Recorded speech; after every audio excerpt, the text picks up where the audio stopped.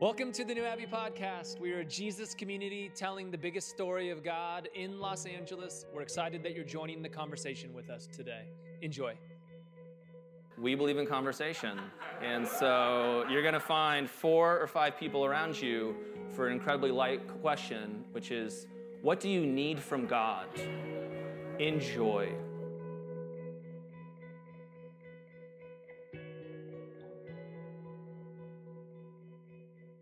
The world's heavy. There's a lot of things going on. In a community like New Abbey, many of you are very aware of those things. It's information and news that you follow.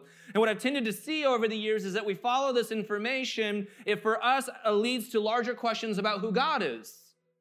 We say, God, there's so much wrong going on in the world, and it becomes more difficult when we see that there's a large portion of the church in the United States who seems not to care about those things, and it can lead us to a place where we feel cynical. And for me, instead of moving into the cynicism, I always want to be about creating the energy of what we want to create in this world. We can constantly talk about the things that we're moving away from, and we need to spend time there for things to reform or to be abolished or to change or to evolve or transform. And at the same time, it's really hard work to step into the things that we want to be about. For me, one of the ways that I do that is Scripture. I love the Bible. I have not stopped loving the Bible in this process of deconstructing and reconstructing. I can be more honest about Scriptures now in ways that I wasn't allowed to be previously. The Scriptures are magnificent. They're beautiful. They're epic. There's these meta-narratives that tell us about who God is and what it means to be human. And there's a struggle, and there's a dance, and there's doubting, and there's questioning, and there's a few steps forward and a few steps back. There's also parts of the Scriptures that are just crazy. They're wild. You're like, man, what does that have anything to do with living in 2021? And you were taught for a time that every part of Scripture is exactly equal. No, it's not. Not even Jesus would agree with that. How do I know that? Jesus never quotes from Joshua or Judges. He doesn't, because he's like, those are some crazy books. The people of God were going through some things there, right? They were really on that imperial path. We're going to own some things. But Jesus will quote prophets like Isaiah and Jeremiah and Hosea. He'll quote the Pentateuch, the Torah. He'll tell these stories of liberation. That when Jesus comes and he steps into a synagogue and he declares who he is, right? The scriptures that he reads from is about liberation and justice, that he came to clear a path for everybody, to set the captives free. So not all of the Bible is equal. Just so you know, that's a very evangelical Protestant thing over the last 300 years to believe that about the Bible. The vast history of orthodoxy in Christianity, right, does not believe that. We understand that Torah and the Gospels have a precedence over other scriptures. That's just true. You don't even have to believe me on that. We've just been told, if you come from an evangelical background, a certain viewpoint about the Bible that's not true from a historical perspective or what we would call orthodoxy or correct teaching or doctrine in this world. And here's why I say that is there are some stories that just have a little bit more oomph to them. And there are weird things in the scriptures, right? Like in the Psalms when it's like, God, would you help me smash my enemy's children's head on rocks? Nobody's life verse. Not a thing. And then there's the stories of Jesus, of course. But for me, a story that I constantly come back to, which is the primary story of the Old Testament, the Hebrew Bible, is the story of the Exodus. It's a story of liberation because it's a story that tells us who God is. And here's why that's important. That in the ancient world, all of the other gods were the same. They were angry, and they only benefited the powerful. And then all of a sudden, there's this God Yahweh. And this God Yahweh stands for a group of people who were slaves. Just so you know, from a historical and anthropological perspective, if you want some big words on a Sunday morning, you're welcome. That is unique in the history of the world. Every other people group who had another god, when an empire beat them out, guess whose god you have now? The empire's god. And the empire's god was always about power, violence, right? Protecting a few people at the cost of everybody else. I know that doesn't sound anything like our current world. And this is why we need to come back to these stories to say, oh, this is a different God. There are people currently in our culture who are trying to say that who Yahweh is, who God is, who Jesus is a God who somehow protects the powerful, is a God who's not about liberation, who's a God who's not interested in this world, but just somehow saving you from a world later to come. That is not true. The God of the scriptures is a God who constantly stands on the side of the marginalized, of the oppressed, of those in need, the widow and the orphan and the alien. These are the scriptures that we live into. The scriptures that we have start with an old man named Abraham and a barren woman named Sarah and says, this is how I'm going to bless the world through the weak, through those who don't have anything going on for them. Yahweh didn't show up to a pharaoh or to a king or to a queen. Yahweh showed up to an old couple to say, this is how I'm going to bless the world. Because when you understand this story and how I do things, how I bless things, how I see humanity, that's the thing that's going to change the world thousands of years to come. You are not here on a Sunday morning worshiping the Babylonian god of Marduk. You are not here saying prayers to Zeus. You are not thanking the Roman god of Mars for our victories overseas.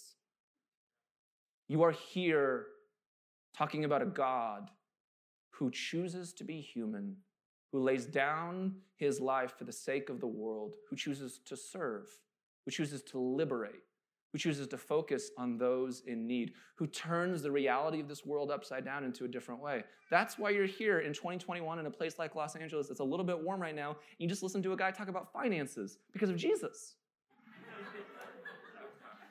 Not because of Marduk or Zeus or Mars. If that's lost on you, now it should be a moment of like, that's kind of true. That's wild. Yeah. The story of God is wild. And so I want to come back to this morning one of my favorite passages in Scripture in Exodus 3. I'm just going to do some good old-fashioned exegesis. If you don't know what that means, praise God. It just means I'm going to read through the Bible and make some comments on some things that have been historically true about how we understand who Yahweh is and who God is, and for us, what it means to be human. And this section of Scripture is something I come back to all of the time because it's just a reminder of what we're doing. It's one of the most ancient stories that we have to hold on to, and it is the centerpiece of the Hebrew Bible and what Jesus would have understood and how he tells the biggest story of God as he liberates the entire world. So follow along with me. Oh, before I do that, I almost forgot my own thing. We got to talk about some things. All right. Woo!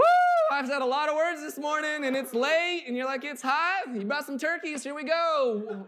If we're going to talk about God as Lord and as a liberator is where I'm going this morning, then we need to look into the wilderness and then into the wilderness. And if we can do that, then we need to see that who God is God shows up. And if we can understand that God shows up, then we need to be open to some curiosity. And if we can be open to some curiosity, then we need to talk about some postures of reverence on a Sunday morning. And if we can do that, then we can name the radical reality that God is faithful. And if we can understand how God is faithful, then we can see that God has seen and God hears and God is concerned with the suffering that takes place in this world. Can I get an amen? Amen. And if we can do that, then we'll talk about Julius Jones, Ahmaud Arbery, and Jacob Blake. And if we can do that, then we will long for a God who wants justice. And if we can do that, then we can talk about how this God wants to be known. And we're going to do it rather quickly. So Exodus 3, verse 1. Now Moses was tending the flock of Jethro, his father-in-law, the priest of Midian, and he led the flock to the far side of the wilderness and came to Oreb, the mountain of God. In the Exodus story, what's already happened is watch the Prince of Egypt and it'll catch you up. Moses was found in, a reed basket, went into Pharaoh's house. He's not really an Egyptian. He's a Hebrew. God did a bunch of amazing things. Moses was pained by the ways that the Egyptians were killing his Hebrew brothers, right? Ended up killing one of them and flees into the wilderness. When Moses flees into the wilderness, he's 40 years old at this point. Now, when you get to this story, you can keep that up there. Moses is 80 years old. Moses will eventually die at 120 years old. There's a lot of numerology in the Old Testament. You don't have to take it literally, but it's implying something, that 40 years is like a lifetime. That for the first 40 years of Moses' life, he was constructed. He gave a way of being. He was Pharaoh's child. He was also a Hebrew kid, right? And that's how he understood the world. And then for the next 40 years of his life in the wilderness, Moses deconstructed. Ooh, there's something here, a little magic. It feels similar to your life. And then after Moses does all the things and they get out of Egypt for 40 years, they'll be in the wilderness when Moses reconstructs and they get the laws and covenants of God. That's convenient. right? For where so many of you have been in your own journey, we look to the life of Moses as a means of understanding our own journeys and what it means to be human and how we understand God in it. It says that Moses goes out to the wilderness. And anytime you hear wilderness in the Bible, it just means suffering, figuring it out, doubting, questioning, wandering, things that we do all of the time as human beings. We just enter these seasons where that's just a natural part of who we are. So if anybody tells you that you can't do that, well, they're not biblical, I guess, right? Wander in the wilderness, my friends. That's totally okay. And Moses comes to the far side of the wilderness, when as a good Hebrew reader of the Bible, you would have said, oh, he's not just in the wilderness, he's on the far side of the wilderness. Like, he's asked some questions. He listened to all of the Liturgist podcasts, read all of Rob Bell, and he knows Richard Rohr front to back, my friends. Far side of the wilderness. And he's saying some things about himself. And there, on the far side of the wilderness, when Moses is like, I guess I don't have God anymore, he shows up to Mount Oreb. Mount Oreb is also the place where the Israelites later will receive the 10 Commandments. And it's here that God shows up. Isn't that interesting for your lives? That God shows up most of the time in the most God-forsaken places. God shows up when you're in the far side of the wilderness. Oh, I don't even believe anything anymore. Really? You're sitting here on a Sunday morning? I'm not even here like to challenge. I'm just saying you are, because there's something longing inside of you. How many coffees I've had where people are like, I don't believe anything anymore, but all I want to talk to you about is God. I'm like, I know. I know. Can we set up a coffee? I know what we're going to talk about, but I don't believe anything. I know you don't. I know you do. I know you don't. It's fine. Because it's okay to be on the far side of the wilderness. And here's what I know on the far side of the wilderness. So many of us were taught this thing where we had to go pursue Jesus and we need to find. Have you lost Jesus, right? Have you been found? No, the story of Scripture is that God finds you. All of the Scripture is that way. The story of the garden is that God shows up in the garden, and the first question that God asks is, where are you? God's the one asking the questions. And it's not even a story about original sin, by the way. That's a Babylonian story. We'll get into it later. Not a thing for today. Abraham and Sarah, God finds them. All of the stories are God showing up and finding you. The story of Jesus as we prepare for Advent is that in the midst of the darkness, in the midst of Roman occupation, where the Jews feel oppressed by an empire, Jesus shows up, Emmanuel, God with us, and God is the one who shows up to our needs. So if you're like, man, I don't have the energy and I don't have the bandwidth to figure out how I can reconstruct, maybe the one thing that you need to hear this morning, what you need from God, is that God's going to show up for you wherever you're at. And God often shows up in the wilderness and in the most difficult places. So praise God. Again, a clappy church is a happy church, so feel free to do that as often as you want. That's just true. Biblically oriented. All right. There, the angel of the Lord appeared to him in flames of fire from within a bush, and Moses saw that through the bush was on fire, it did not burn up. So Moses thought, I will go over and see this strange sight, why the bush does not burn up. What I love about this is Moses was just curious. When you're in the wilderness and you're figuring things out, just stay curious. And maybe God's going to show up in the most unexpected ways. You're like, well, God, I want you to show up in the Bible or through an angel or through a bright neon sign. And you're like, a bush? I didn't see that coming. I'm out here with the sheep and they're shitting and you show up in a bush. Go God. Go God. We've heard the story so many times. I have a potty mouth this morning. I'm so sorry. That's just sometimes I have it. I've always said I'm just going to be the same person all the way across. So I'll try to work at my potty mouth in the rest of life so it doesn't happen here. Or I won't. So here we go. Stay curious in your journey and trust that God's going to show up there. Because when you're curious, I think that's when we have eyes to see that maybe God is there. When we're cynical, I think we begin to form ourselves in a way of like, God could never show up here. We're just angry at everything. Stay curious and be open to this reality. This is one of my favorite commentary from the rabbis, and the rabbis would say this, it's not that the bush started burning, it's that the bush was always burning, and Moses finally had eyes to see it. Maybe you just need to go even further into your wilderness to see where God is going to find you. Maybe that's okay. Don't be scared where you're at in your journey. Trust that God's going to find you even further along the way. When the Lord saw that he had gone over to look, God called to him from within the bush, Moses, Moses, and Moses said, here I am. Do not come any closer, God said. Take off your sandals, for the place where you are standing is holy ground. What I love about this is just a posture of reverence. Sometimes in the world of deconstruction and figuring it out and all the things that are taking place in a community like this, we lose our reverence. And guess what? I am an irreverent human being.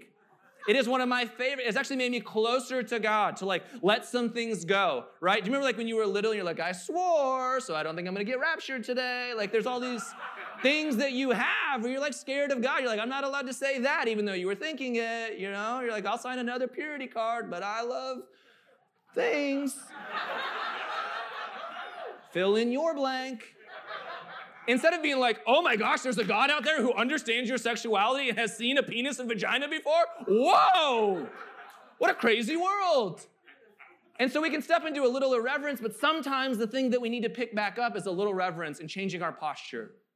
Sometimes when God finds us in those places that we're not quite expecting it, maybe there's a moment where our whole being gets a change, where I'm not guarded, where I'm not standoffish, where I can just say, yeah, I am going to take the shoes off, right? This is the moment where something's going to be different. And that's okay. I don't have to run from that. I don't have to be scared of that. I can embrace that moment. And maybe that's what you need. And when God's finding you, and I trust that God is finding you deep in the wilderness, maybe just embrace it. Maybe don't run from it. Be curious about it. Maybe completely different than you've ever thought it would be. Then God said, nope, we're going back. I am the God of your father, the God of Abraham, the God of Isaac, and the God of Jacob. And at this, Moses hid his face because he was afraid to look at God. Sometimes what many of us need to know is that God is just faithful. Here's what I don't understand about God's faithfulness, and let's just name it right here. I love that God is coming back and God is faithful. And it's like, hey, I'm remembering, right, that this promises and the covenants that I make in the world, there's these larger truths about who I am as God because I'm God, right? I'm the infinite one. You're the finite ones. But the thing that we just want to point out, just to be honest in the story, is like, God, why are you showing up 400 years into slavery? And maybe some of us just need to say that to God. Thank you for showing up now, but where were you here? And maybe God's big enough to handle that.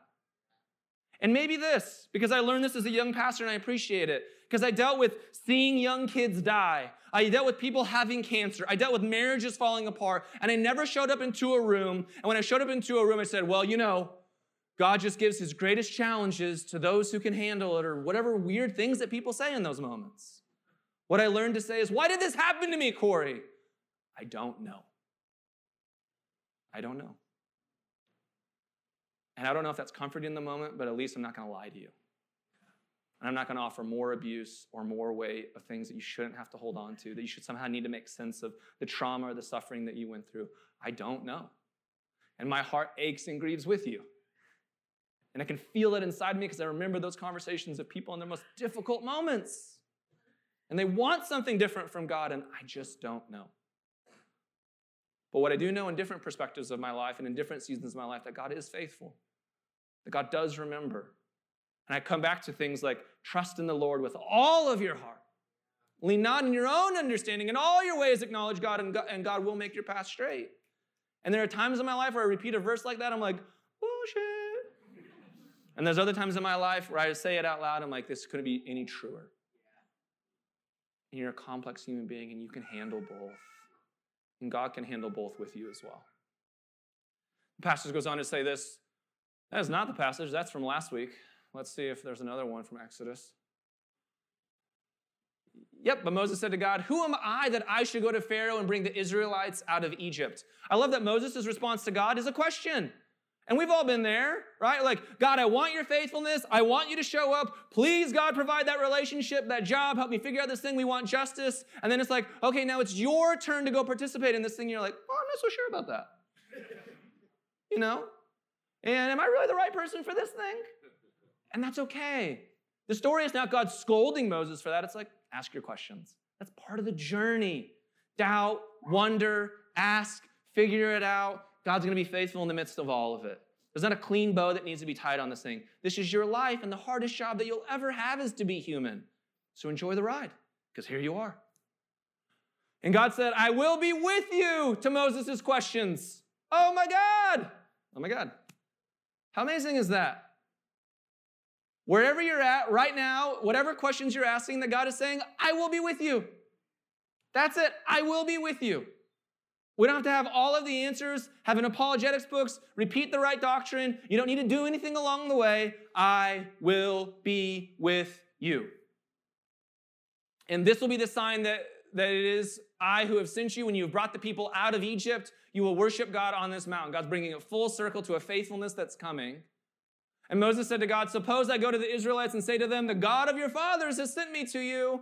And he talked to me from a bush, and this sounds crazy, but suppose, right? And they asked me, what is God's name? Then what shall I tell them? And God said to Moses, I am who I am. This is what you are to say to the Israelites. I am has sent me to you. God also said to Moses, say to the Israelites, the Lord, the God of your fathers, the God of Abraham, the God of Isaac, and the God of Jacob has sent me to you. I think we missed a passage in there. We definitely missed a passage in there. Verse 7. No, that's from the Sermon on the Mount. I got the Bible right here, people. Rice paper and everything. No big deal. Let me read it to you in Hebrew. No big deal. I have theological debt. Is that exciting for you? We missed verse 7, and it goes like this, because this is a really important part. The Lord said, I have indeed seen the misery of my people in Egypt. I have heard them crying out because of their slave drivers, and I am concerned about their suffering.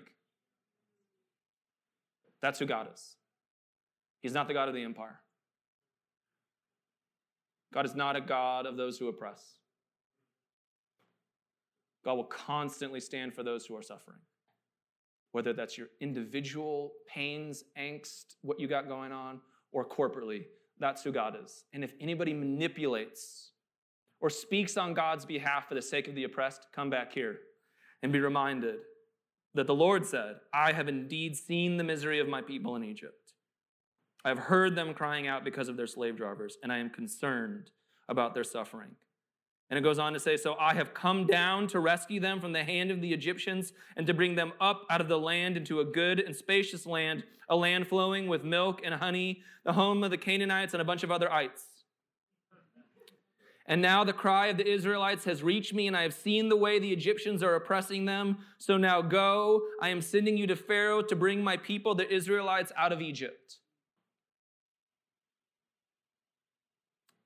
If you're in a season of life where the world is overwhelming, whereby your very body being in this world, you feel oppressed, by how your family treats you, you feel repressed, maybe it's just a moment you just close your eyes a second. And maybe what you need to be reminded of on a Sunday morning is that God sees you. And that God hears you. And that God is concerned about you. And sometimes we're so in our heads about the things that we don't believe, or what we're deconstructing, or what we're figuring out. And sometimes we just need to be reminded of a deeper truth about who God actually is. And that God is with you, and God is with you, and God is with you. And I don't have all of the answers, and I don't honestly know how it all gets worked out.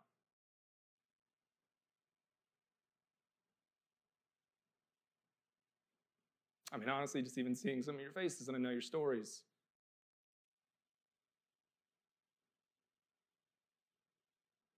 And the thing that you need is just that. Would you trust that there is a God out there who is just, who longs for justice, who knows that it is not okay? And this God has been telling a story from the beginning of time. I am about you, and I will continue to be about you. Do not let them rob you of my name, rob you of who I really am, and rob you of what I'm really about in this world. The name of God is Yahweh.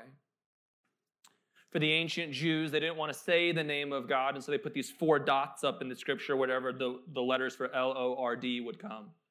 And in the Hebrew world, that was called the tetragrammaton. Say tetragrammaton with me. Tetragrammaton. Yeah, feels pretty good, huh? And the tetragrammaton was just simply this idea of these are the letters that we don't say, but we know that it means God.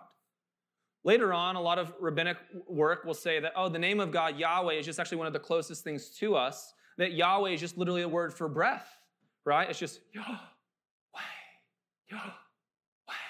That sometimes in the world of religion, we become so reverent that we actually create separation between God.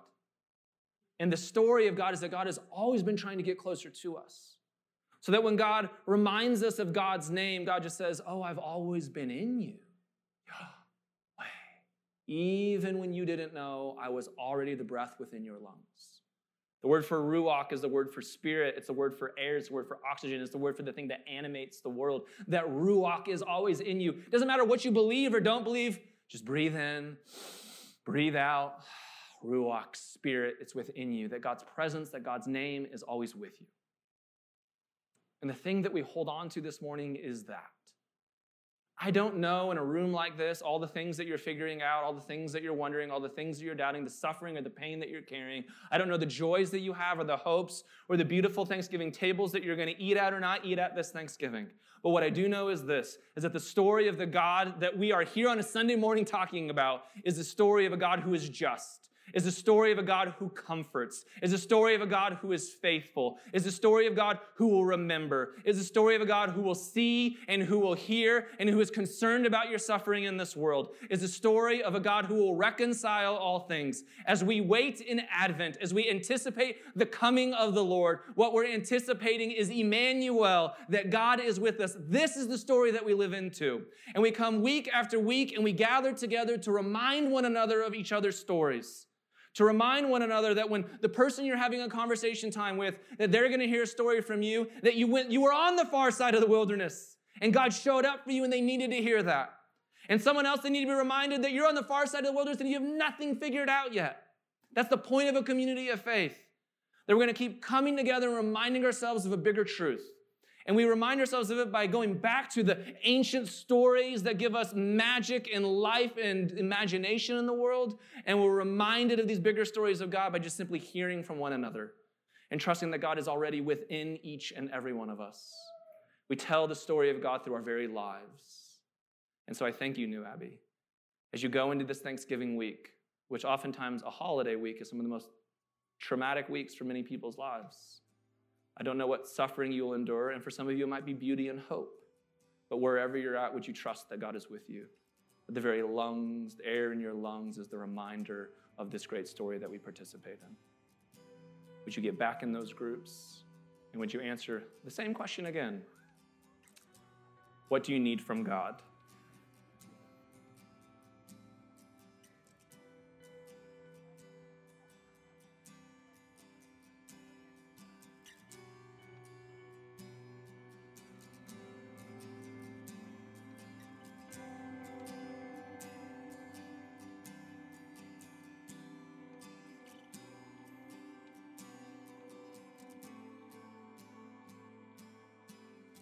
Thanks for listening to the New Abbey podcast. For more information, visit us on the web at www.newabbey.org.